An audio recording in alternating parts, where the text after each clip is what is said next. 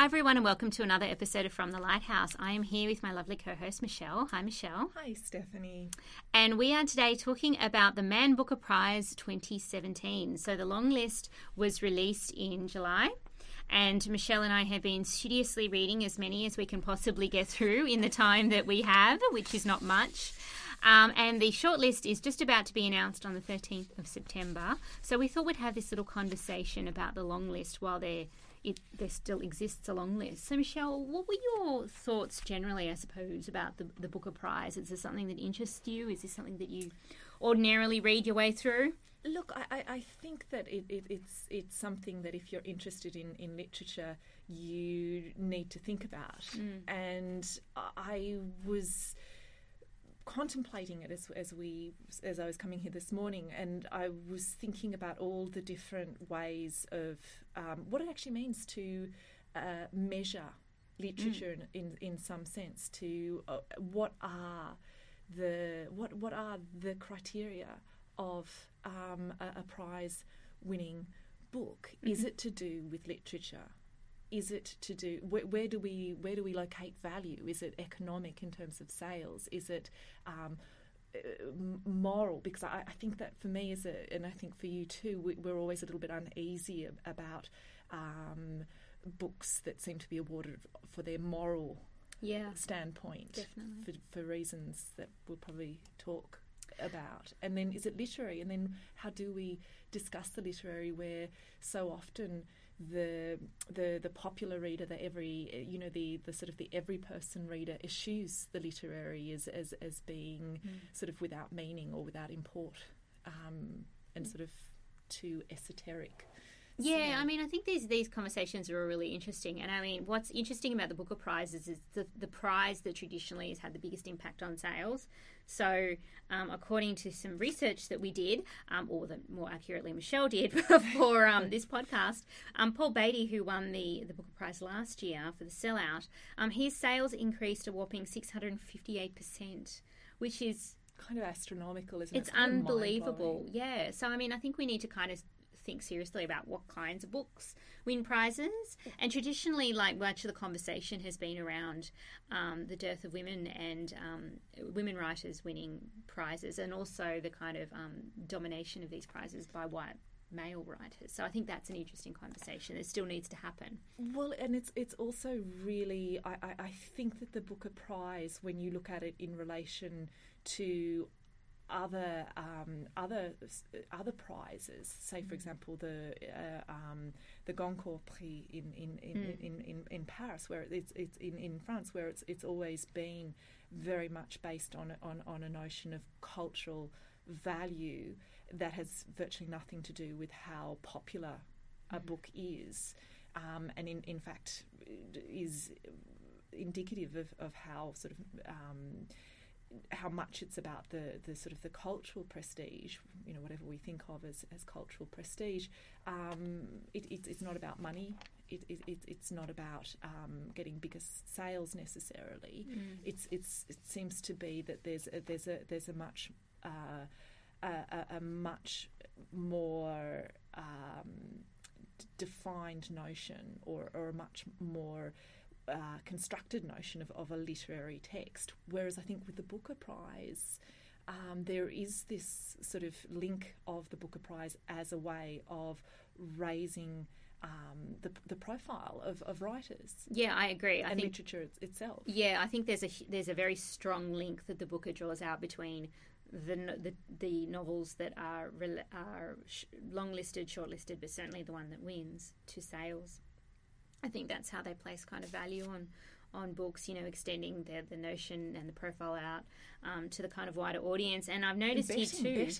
Betting. My goodness, I know. I've never bet on anything, but I'm sort of tempted to I know. make my well, first foray into the betting world. I feel this is the only topic upon which I could bet with any kind of knowledge, behind me. The odds might be with you as opposed to against you. It won't be just, I like that horse's colour or number. It would be, I've actually read this book and I think it might have a chance.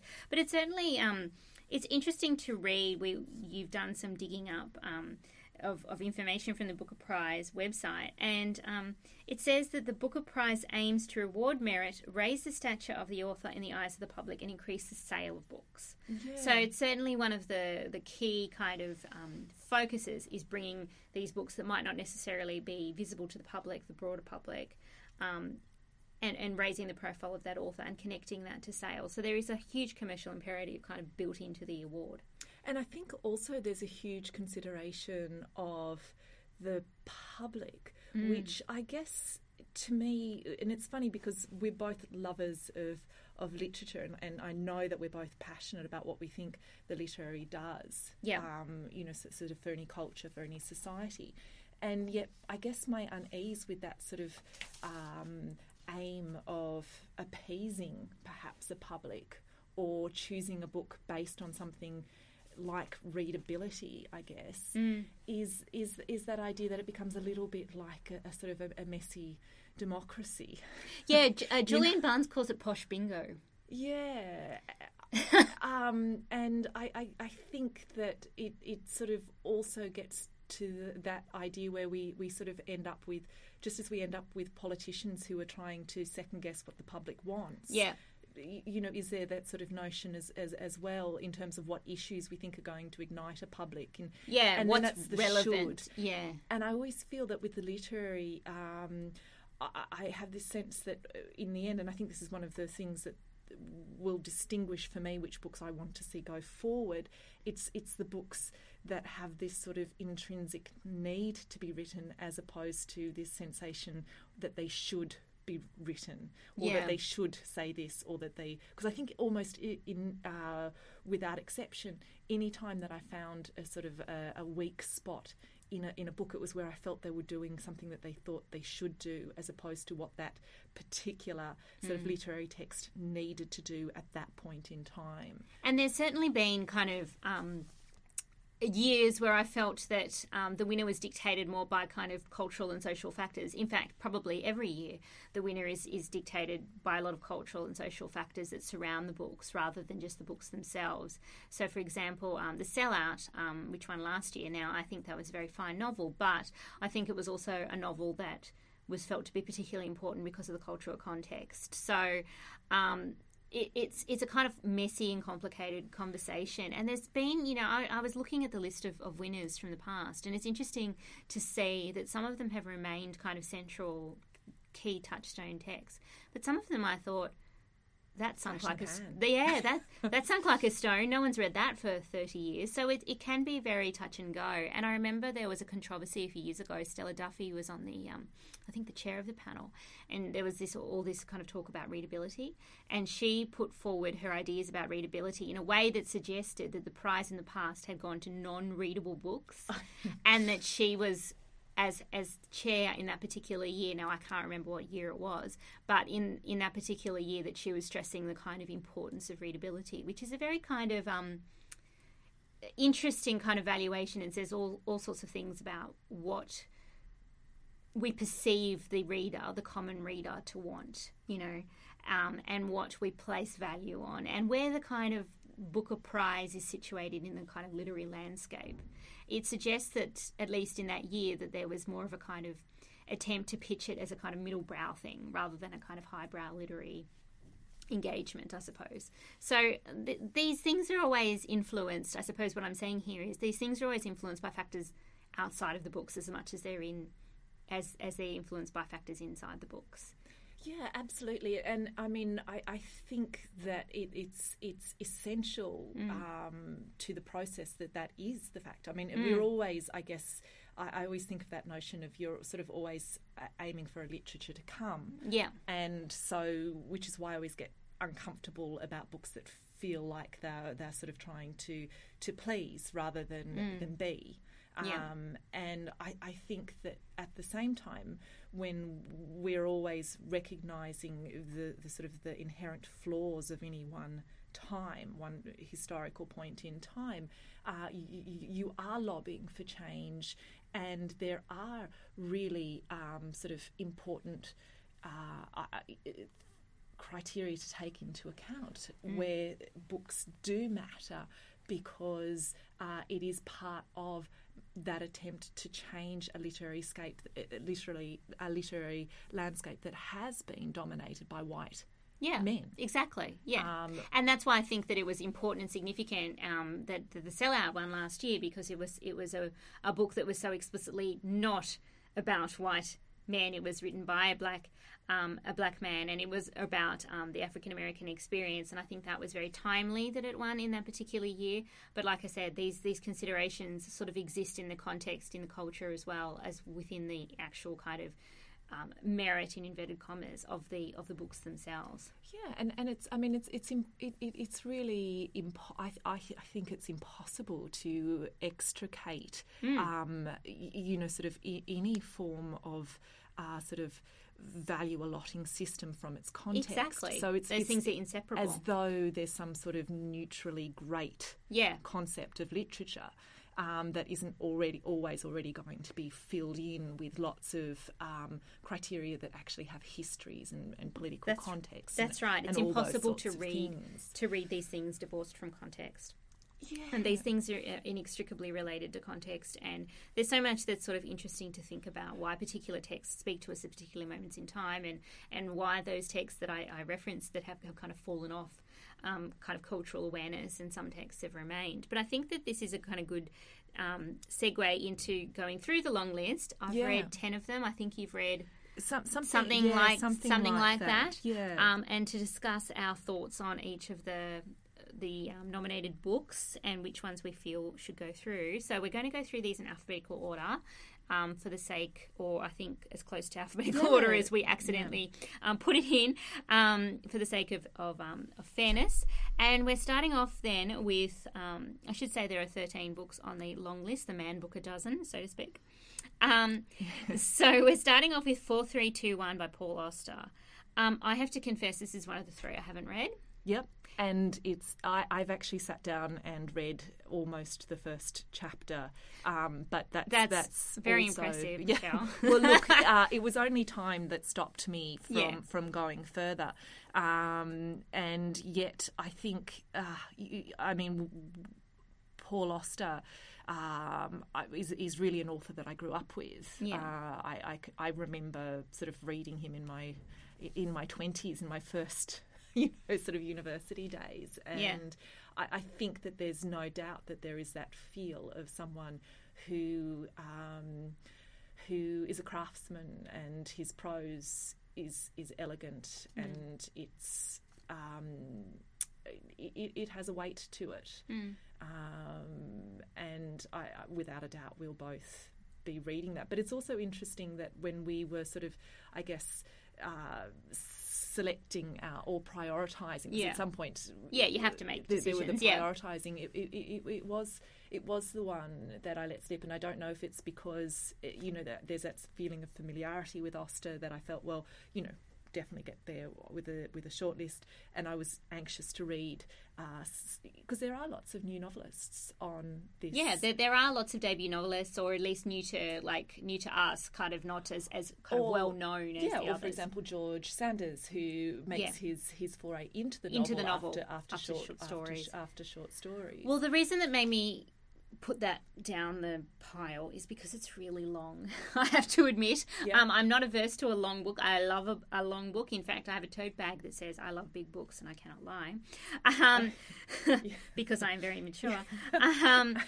But when you have to get through 13 books in a very short amount of time in order to prepare for a podcast, length does prohibit one picking it up. So that's why I haven't. But it's also picked it up. I think it is also that theme as well, because I wasn't sure that I was in the state of mind to commit to a sort of a Bildungsroman of that nature. Yeah, it is a big commitment. Yeah, to go into an 800, but also that theme, I guess, where it is an acknowledgement of the context, where the story of sort of the little boy growing up, and he grows up 4 different ways. So that's the conceit of the novel, is that it's 4 different versions of his life. So there is kind of a lot of work to be done there, and you've really got to be into that kind of story, I suppose. The subtlety and the micro details, and I think that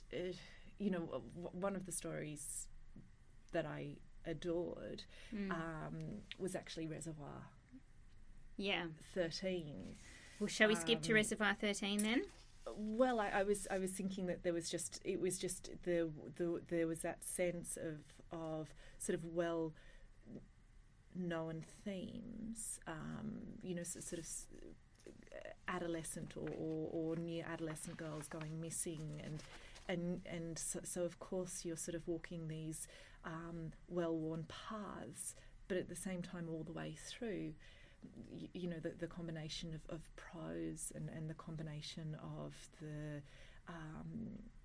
I guess there was just such a atmosphere. Yes, and yeah. Such an atmosphere and such a sense of I guess just a sense of an author who knows right from the start what they want to do. Yeah, so backing up a little bit, this is Reservoir. We're jumping now to Reservoir 13 by John McGregor, who is a UK author. And this is a novel that kind of sets itself up initially, or it looks like initially it's going to be about a missing girl, which is kind of the most overdone, perhaps, kind of story that you can imagine. So it's about a missing teenage girl called Rebecca Shaw.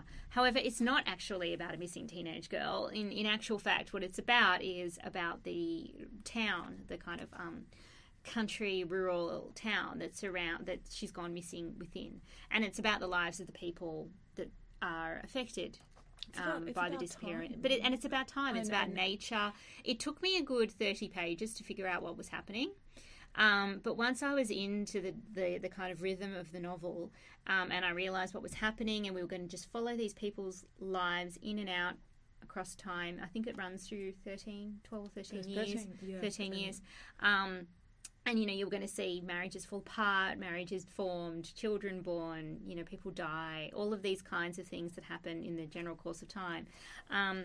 It's beautiful. I thought it was a wonderful book. I thought it was written brilliantly. I ended up absolutely loving it. And it's one that I keep thinking about. I keep thinking about those people. Afterlife. Yeah. And I think, it sounds as though without too much surprise, I think it's one that I'd love to see shortlisted. I'd love to see it shortlisted too, and it was kind of not what I was expecting, and I thought it was brilliantly handled. And I keep thinking about the people in the town. Yep. And how I wanted to stay with them. But for me, I think it sort of encapsulates what I love about somebody who really writes, and it's that feeling that the subtext is so profound and like deep waters. It's there from the beginning. And I had this little snippet from McGregor where he said, I'm sure it was from the Guardian review of his book, where he said, I'm allergic to making points in fiction. And at that point I wanted to kiss him.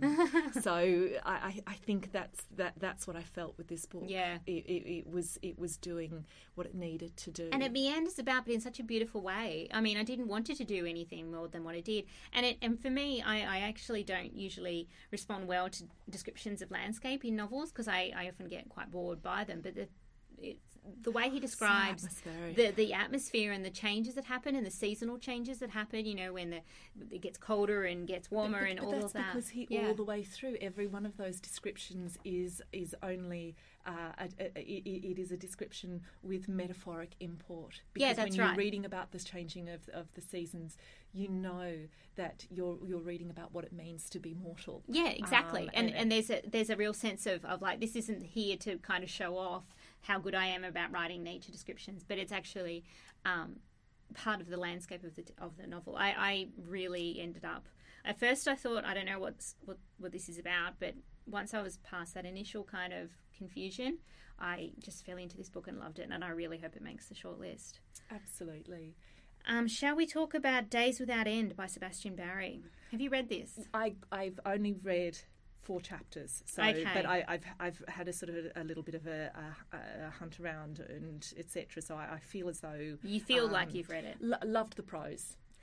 For me, one of the things that has to work is you've got to have that magic that feels both sort of original and right, but also timeless. And I think he did that with that. Well, I liked the prose too. I've read the whole book. It's an American Civil War book. It eventually becomes an American Civil War book. What I found with this book, I read it quite a long time ago, so before it was nominated for the Man Booker. I really liked it at first, but the more it became about war, the less I liked it. I think this is actually a me thing, because I find it really hard to read about war. For some reason, whenever a book, a novel turns to descriptions of battles and so forth, my brain just shuts down. I think I'm just not engaged by writing about warfare. I can't visualize it. I can't engage with it. And so the more it became about the war, the less I engaged with it. That could happen to me. I did actually love War and Peace, but I think that the only scene of war that actually sticks with me is the moment when I think Nikolai's looking up at the sky and it's blue. you know, because I have a similar because you've looked up at the sky and it's been blue. Well, it's just I'm kind of like you in the sense that I am not interested by war. I'm not interested by war. I mean, I read it because it had been highly recommended by various people. But I didn't find myself enjoying it. I found myself bored by a lot of it. I did like the kind of initial chapters. I did kind of like the conceit. So without giving too much away, it's about two soldiers who develop a relationship. And so I liked the conceit. I liked the writing. But the more it became about war, the less it kind of enthralled me. So I found myself kind of really liking it at first and then falling away. Oh dear, now that I know that so much of it. I know. Sorry. No. It may just be my thing. Other people have loved it. I think I share a sort of it's just I'm not interested in reading war. Yeah, I can't visualize it. I can't imagine what it's like. I've always had this problem. I can't recall. I mean, I can read war books, but I mostly read war books about the home front, so I just can't kind of get into that. Would you want to see it shortlisted, do you think? Or there's just more that you... There's more that I liked. I liked a lot on this long list, to be honest, and so I'd rather something else. And I think Sebastian Barry, I know this is kind of one of those external considerations, but Sebastian Barry has quite a lively career already, and so I'd like to kind of see somebody like John McGregor, who wrote Reservoir 13, kind of come to the forefront of literary consciousness a bit more than perhaps Barry, who's already got a big following. Yeah, look, I think that, but I actually think that's a very valid thing to think about when we've just spoken about what the goal of part of the prize goal exactly is. Yeah. All right, so next on our list we have History of Wolves by Emily Friedland, who is a US author. Have you read this? No. Okay, I have. So I just finished reading this about a fortnight ago. So this is a book about a teenager who becomes enthralled in this family. She becomes involved with this family who moves in to the house basically across the way. She lives in Minnesota, in a rural area. It's very cold constantly. And she becomes involved in the lives of these people who have a 4-year-old, and she babysits the 4-year-old. I really liked the concept of the book. I didn't like the book that much. I thought it was really well written. On a prose level, I really enjoyed it. But for me, the plot was all over the place. So there is a kind of, again, without spoiling it too much for listeners, there is a kind of central problem or central incident that happens. You know what that is fairly early on. So say about halfway through, it becomes clear what's happened with the young boy. But it's managed in this sort of strange way that didn't really work for me. I found it a bit anticlimactic. The young girl she's narrating from an experience. She's narrating her teenage experience from the perspective of herself when she's in her late 30s. I didn't think the time shifts were handled particularly well. I didn't really see the point of it being narrated, the backwards and forwards, and I didn't think those shifts were handled particularly well. I found it a bit anticlimactic. As a teenager, she becomes really interested in a teacher who is, she discovers quite early on, so it's not really a spoiler, has had pedophilia charges laid against him, and she becomes very supportive of this teacher in ways that didn't really make sense to me. So she tries to kind of keep up with him throughout her life, and he is involved with a student at the school, etc. So I found this book a bit messy. It's a debut novel, which might account for the messiness. I think that Emily Fridland is a really good writer on a kind of prose craft level. But for me, there was a bit too much messiness about the plotting, too much kind of not very subtly conveyed, this is the important point that I want you to think about kind of thing. Yeah. So it didn't work for me as much as it might have. I found it quite enjoyable to read on a kind of, I'm sitting down and reading on a Saturday afternoon kind of way. Mm-hmm. But it didn't really rise to the level of other books on this list. Yeah. So I kind of think that this one won't go through. And I've seen a few reviews that kind of share my, it was fine but not great kind of assessment of it. So my prediction is that it won't go through to the shortlist, but who knows? What do I know? Look, and I mean, I think it's interesting because already we're starting to see that perhaps there are other considerations in terms of compiling this long list. Yeah. Sort of raising the stature of particular authors. Yeah. And one of the things that I think you can see with sort of the relatively newly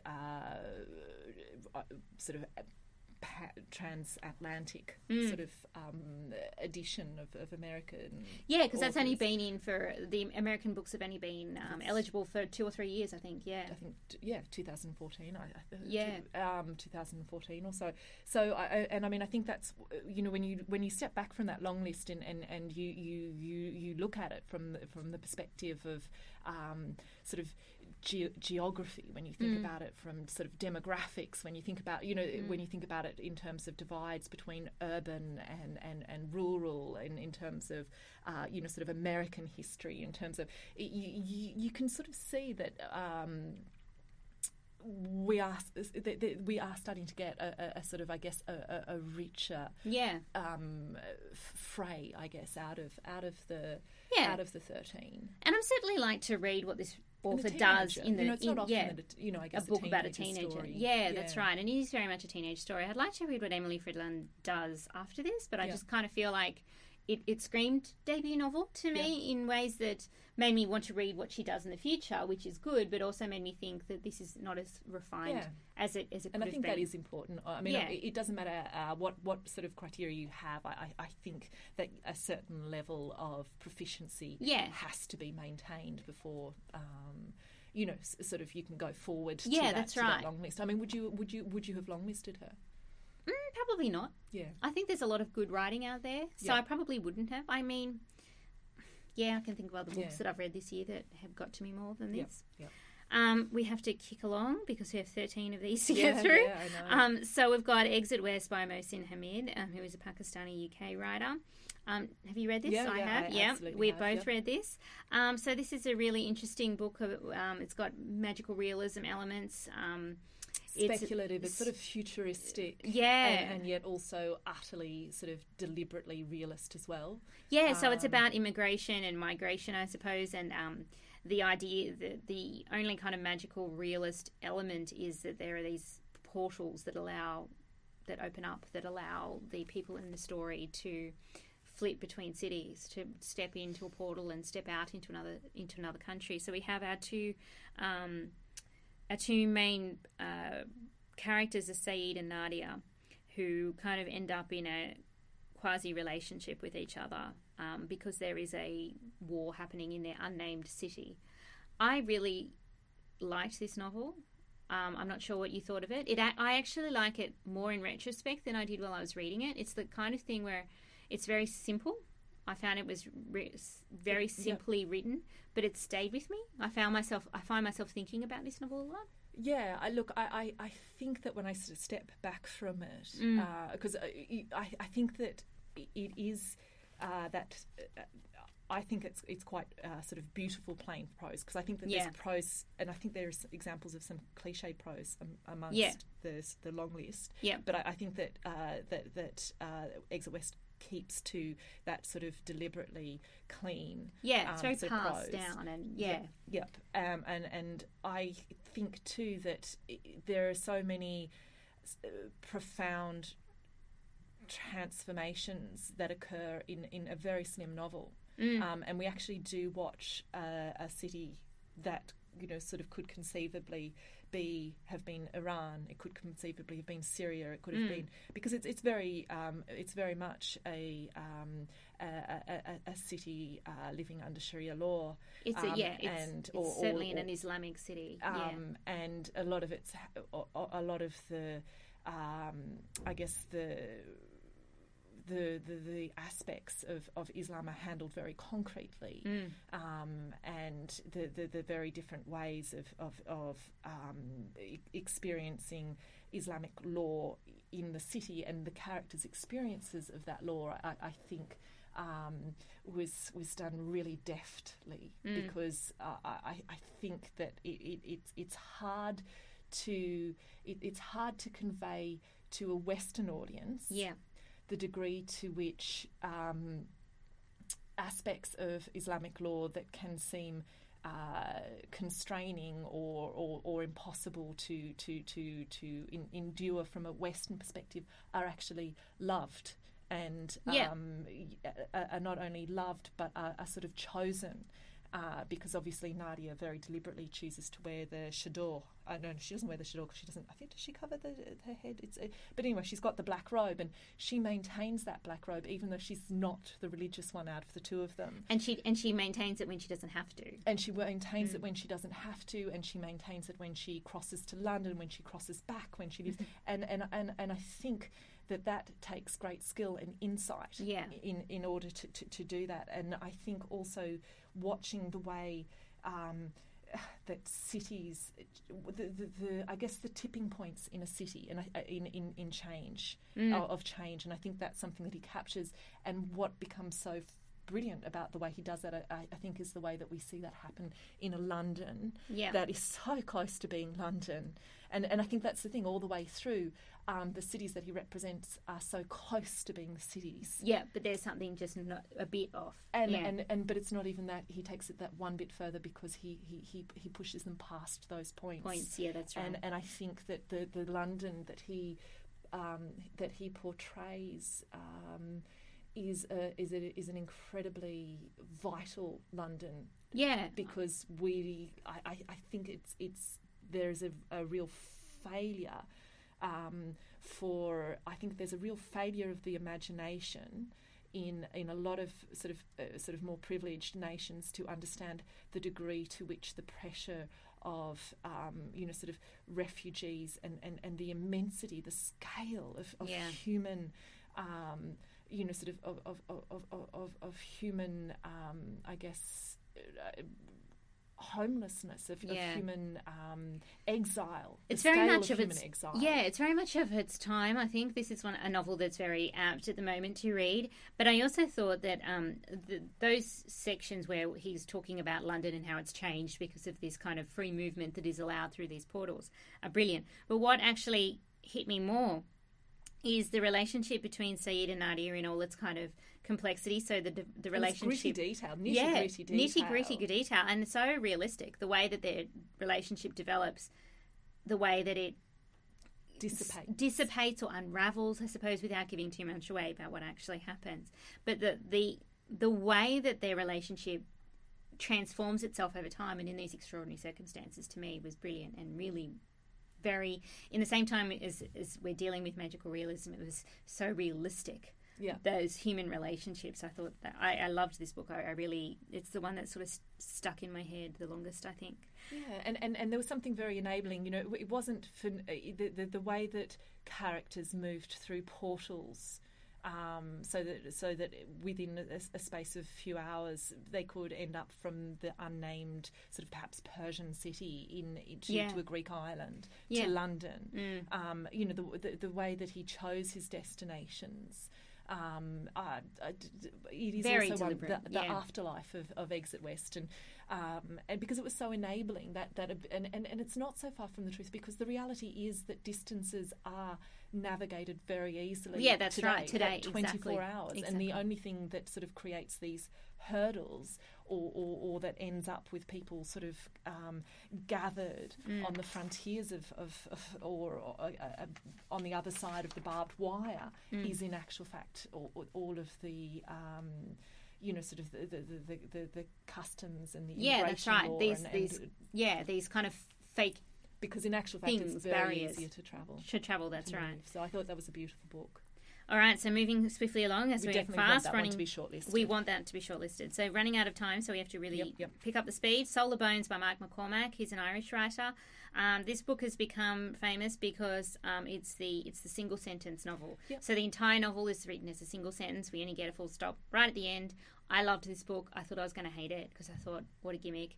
Ended up absolutely adoring this book. Read it over a day. What did you think? Yep, absolutely. And I think it's so easy for something like the single sentence to turn into a gimmick, where it's just about, look what I can do. Yep. And in actual fact, I think that it became it sort of became a significant part. It was enmeshed in the very being of the book. So, I couldn't imagine it any other way. So it's about a man reflecting on his life and his thoughts, in the kind of classic modernist stream of consciousness style. It's so readable, not hard, not hard prose, not alienating prose. And it's entirely natural the way his thoughts move from one subject or one kind of recollection to another. It's kind of so beautiful to read. I was going to say, but it is also, I think, aesthetically beautiful, because something it sort of in some way intensifies the word on the page. I think in a way that, and it's so pared back. It is so pared back, and it gives it a beautiful. It's like it looks sort of, there's something skeletal about it, I guess. Yeah, no, I absolutely ended up adoring this book. One of my favourites from the long list in ways that I didn't expect. But it's impossible to imagine the book having the impact that it has if it was written any other way. I think it's just must. I mean, literature's always had an engagement with death. I mean, it always has. It's sort of I think that anyone who's spent even the smallest amount of time thinking about what literature does will have thought about its role in terms, its way of considering death, for mortality, immortality through art, all of those sorts of things. And yet I think you would have to say that this year's long list has a sort of a fairly heavy, and in a very varied way, because I mean, if you think about how differently death is both central to a novel, but also portrayed in a way that is quite different to the way that the other authors have portrayed it. Absolutely. So I think we'll take up that point when we get to a few later down the list. The next we have is Element by Fiona Mosley. I haven't read this book. No. I have to admit I know very little about it. I know she's a UK debut novelist, I think, and it's a British Gothic. Set in Yorkshire. I think it's about a family, but apart from that, I do not know. No. If it makes it to the shortlist. There's a Ted Hughes. I know that it's referencing Ted Hughes' cycle of poems. And possibly. Yep. If it gets to the shortlist, I will read it and do my due diligence. I think I'll read it anyway, but unfortunately, hours in the day. That's right, and we have jobs and all that, unfortunately, that impact upon our reading time. So the next one on my list is, again, another one I haven't read. I don't think you've read this either. This is The Ministry of Utmost Happiness by Arundhati Roy. No, but do you know, I'm not a great Arundhati Roy fan, so I'm not either. And unfortunately, that was, and I will still read it, because I feel on principle one needs. Now we've signed up to this. Well, we have to, exactly, but also we don't just read books that we think we're going to like. Because otherwise you're never going to be, challenged. Challenged. So that alone is not enough to stop me from reading it. But it did mean that it wasn't on my top. Yeah, it wasn't on my top list either. I didn't find The God of Small Things very readable. I didn't really enjoy that many years ago, whenever it came out. But it's one that will definitely... I'm glad we confess these things. Yeah, we are. Look, we're being very honest here. All right, so now Lincoln in the Bardo by George Saunders. Yeah. We've both read this. Yep.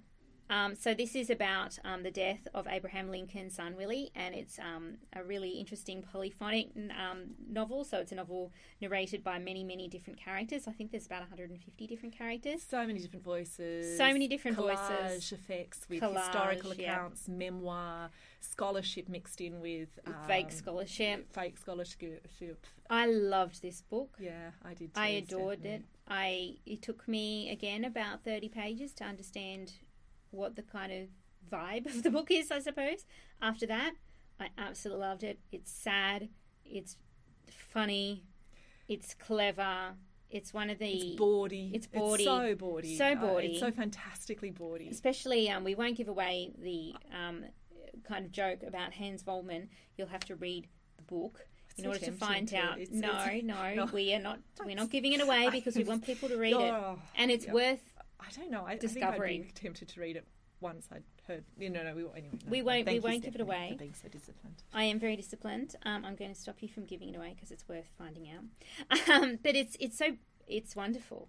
Yeah. I mean, it's not hard to, even though you got so many voices, so many stories, and these are mostly voices of people who've died and are sitting in the bardo, which is a kind of midway point between being alive and going to the next reincarnation in the Tibetan Buddhist tradition. So it's all of these like a multicultural religious extravaganza, because in actual fact I think that was one of the things that I loved, because sometimes I felt myself going, oh no, this because one of the things that the ghosts do that Saunders has them do is that when they actually sort of go to disappear from the bardo, they go through their future forms as well as sort of the things that they might have been had they not have died. And, initially when that started happening, I started thinking, I don't think that's right. Yeah. And then I thought, for goodness sake, that's such a that's a very sort of Euro-Christian centric way of looking at things, because in actual fact, sort of tied into that notion of reincarnation and what might happen, that it's absolutely vital that in imagining that afterlife, that it's not dictated to by a sort of a Western or Christian logic, in a sense. And so he does. He has an extraordinary imagination. Oh, it's so inventive, that scene where I can't remember his name. I've got it written down is here. Is it Coleman or the... No, it is... Oh, where is it? I've lost it. The preacher who goes to a form of Judgment Day, which is just so funny and so brilliantly imagined. I mean, I would be very surprised if this doesn't make the short list. I would probably be gutted and swear off the Book of Man, Book of Price for at least a little while. We probably wouldn't have a 2018 show. Well, we would definitely talk about not having a 2018 show. Yeah, that's right, in our outrage. We'd be so in our outrage and then probably do it. And it's so sad. At its heart, this is a story about grief of a father for his son, and it's beautiful and sad and... Challenging because it doesn't give in to sentimentality. It gives us these little glimpses of other people's opinions of who Willie was, of who Lincoln was. It's a real master craftsman at work, and I feel very privileged to read it. That is the discipline of the short story. I think that he's come out of the short story tradition, and he knows exactly what he's doing. Yeah, and I think that there were a few moments where I felt as though in that book there were moments where things happened that should happen rather than needed to happen. And I think because there was such brilliant, like the brilliant representation of the slave who was just raped mercilessly, brutally, and so the story of her rape told to us so graphically. That and it felt so intrinsic to the story, and then I felt that there were some moments when the sort of, I guess, the story was, I feel like sometimes the characters were made to do things that they didn't actually need or should do within the realm of that marvellous story world. So I don't know. I just there were just a couple of moments which I don't want to give away where I did feel. But overall, overall, and in actual fact, I don't think that in any way because I think if you were going to preclude stories based on whether they have flaws, then you'd never read Crime and Punishment. That's right. Never read half the books. I mean, in the there's world. no perfect novel. No, so that's just a curiosity, a sort of a small. Yeah. So moving on quickly, Swing Time by Zadie Smith. We talked about this in our Best Books of 2016 show. I really loved this book. You did not love this book as much? No. So this is about... It left me a little bit indifferent. Yeah, so this is about Tracy and Amy and their...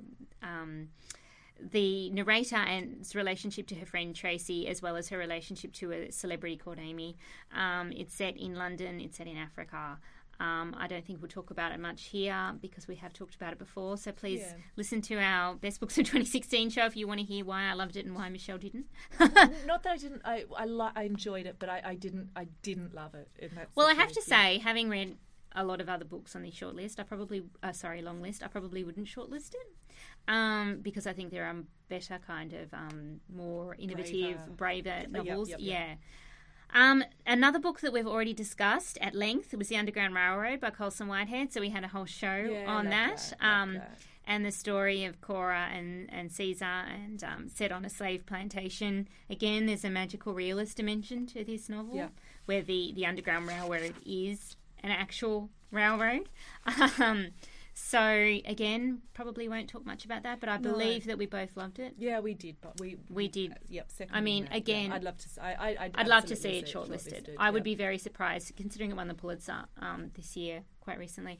Then I would be very surprised if it wasn't shortlisted. So that's another really strong choice. Okay, we have 2 more to get through and only 9 minutes to go. Can do this. Definitely. We can do this. Yeah. The next one is Autumn by Ali Smith. Yeah. So that's it. In usual Ali Smith style, it's kind of brilliantly, inventively written. It's about 2 main characters, Elizabeth and an older man that she befriends called Daniel. It's part of a seasonal quartet that Smith is writing. So she's writing Quartet to Come. Yeah, Quartet to Come. So she's writing winter at the moment. Also lauded as one of the first post-Brexit novels. What did you think of Autumn? Yeah, look, I loved it, and I think that's something that you can feel in the prose of Ali Smith is that she writes and she must write, and so she does write, and she gets things out. Do you know what I mean? Like she to have this story published so quickly, following on from the EU referendum, I think is. Not all authors can do it, not all authors should do it, but my goodness, isn't it marvellous for a public that some authors can? Yeah, and you know what? Some of these books where they're commenting, I suppose, quite directly on a political moment, like some of the post 9/11 books didn't work for me because I felt like they were preaching, they were preaching, and I felt like and I felt like 9/11 was just shoved in as a way of going, hey, I'm writing a 9/11 book now. Yeah. This just brilliantly worked. The way that the story is constructed around this relationship between initially the very young Elizabeth and the older man who lives next door, Daniel, I thought was just really lovely. The way she talks about befriending him and becoming involved in his life and researching this relationship he had with an artist. I thought it was deftly handled. The prose was brilliant. It takes real skill, I think, to write politically, and she does, because it's not just the Brexit. It's also the artist that she so very much. I've forgotten. Pauline Boaty. Pauline Boaty. There's something so very. There's something so very bold about the way that she takes on the reason why some artists don't, and often women artists, often sort of artists who sort of fall outside of sort of that pre-existing notion of elitism, and she takes that on and in a really in a really defiant manner, and again we have a focus on death and that idea, and the idea of autumn in this is like the autumn of one's life and that kind of gradual kind of decline as you age. I thought it was lovely. Everything worked together. surreal, Yeah, it is liminal, surreal. because it's a beautifully liminal book. Like, Yeah. she really gets, and that's the thing, that she doesn't just treat autumn in a sort of a facile manner. It really starts to pack a punch on. And you're not sure where there's a sequence in which you're not sure if Daniel's actually dead or not. Yeah. And he's in this liminal state of imagining or hallucination, and you're not quite clear where he is. And even when it becomes kind of more clear what's actually happening, you still get that sense that we're on a kind of border space, or we're in border territory, and that idea of borders and Brexit and the politics of it is so kind of nicely handled, I thought. Yeah, and then there's a beautiful moment which I think sort of typifies what Smith does, and Daniel is telling the young Elizabeth that we don't stereotype our characters. You know, we don't pigeonhole. We give them the room. You know, Yeah. to be. Which is exactly what she does. And I think that because the mother, there is no character who. Yeah, you think the mother's going to be one thing, and she becomes something quite different. Yeah, and we also see how Elizabeth also has her own very particular qualities. Yeah. That are not without consequence. And she's not a perfect character. She's flawed in realistic ways. I think Ali Smith does character extremely well. Yeah. So I really enjoyed that. We have 4 minutes left. So 4 minutes to talk about our last long listee, which is Home Fire by Camilla Shamsi. Just came out like last week. So I think we've both read this. You kindly lent me your copy. This is a contemporary retelling of the Antigone myth. It's about Isma, who is an older sister of twins called Amon and Anika. And their story becomes more and more kind of aligned to the Antigone myth as it goes along. So it's about terrorism, it's about grief, it's about death. I didn't actually very much enjoy this book. We had a little chat about it before. I thought the writing was very basic. I thought that didn't think there was anything too kind of innovative or interesting about the writing. It was very simple, easy to read, but nothing sort of beyond that. Sort of basically the 5 sections, the 5 characters. Exactly.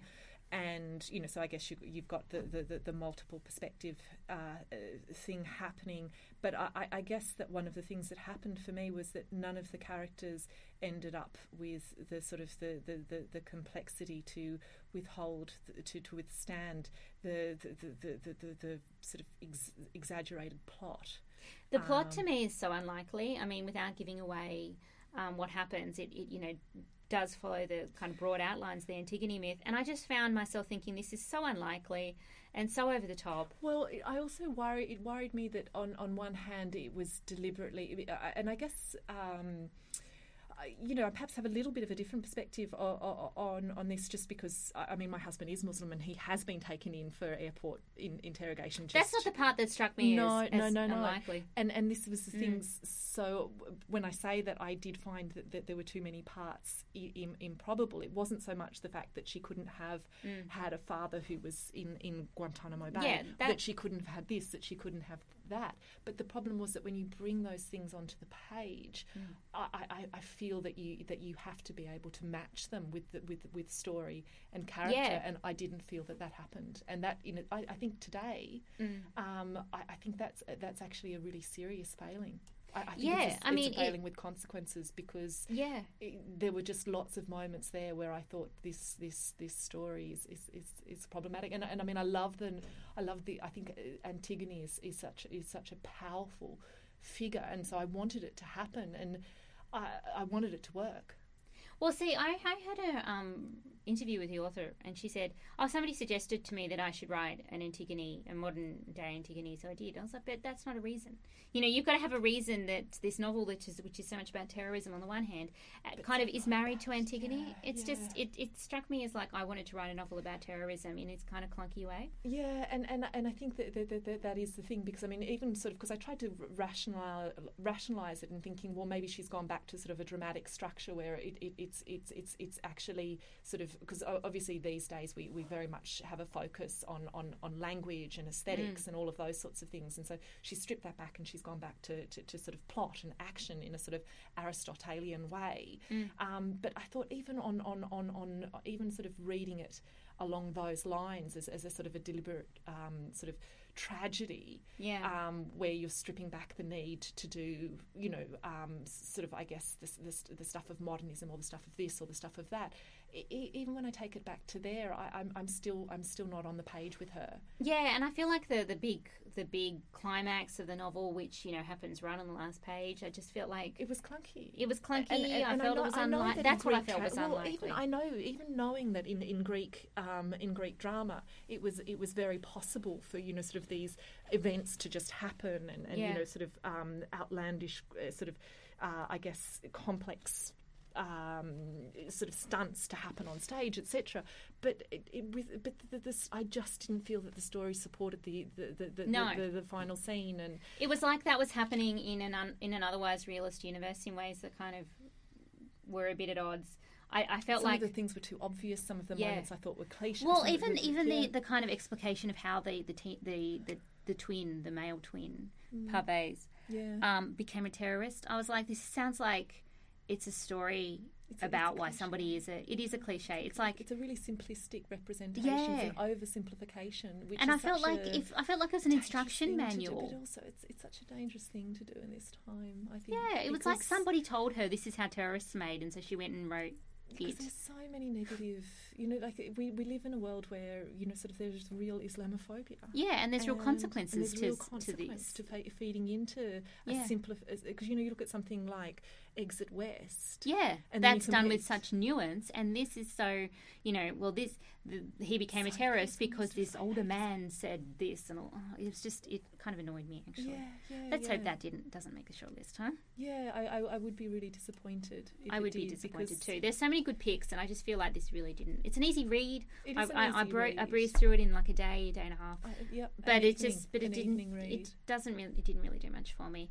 We have completely run out of time. Oh, what a shame. Which is a shame, but we will be back with a shortlist show. So when the shortlist will be announced. What will we say? We will have so much to yeah, that's right. We'll have so much to expand upon. So when the shortlist is announced, we'll be doing another show that will go live just before the announcement of the winner, in which we'll go over the shortlist. We'll make our predictions as to who likely will win, and then the winner will be announced, and will probably be proven wrong. But that's something to look forward to anyway. And something to discuss. So thank you very much, Michelle. Thank you, Stephanie. So this has been another episode of From the Lighthouse. If you could please rate and review us on Apple Podcasts, that would be very, very helpful. And we'll see you again in about a week. Bye.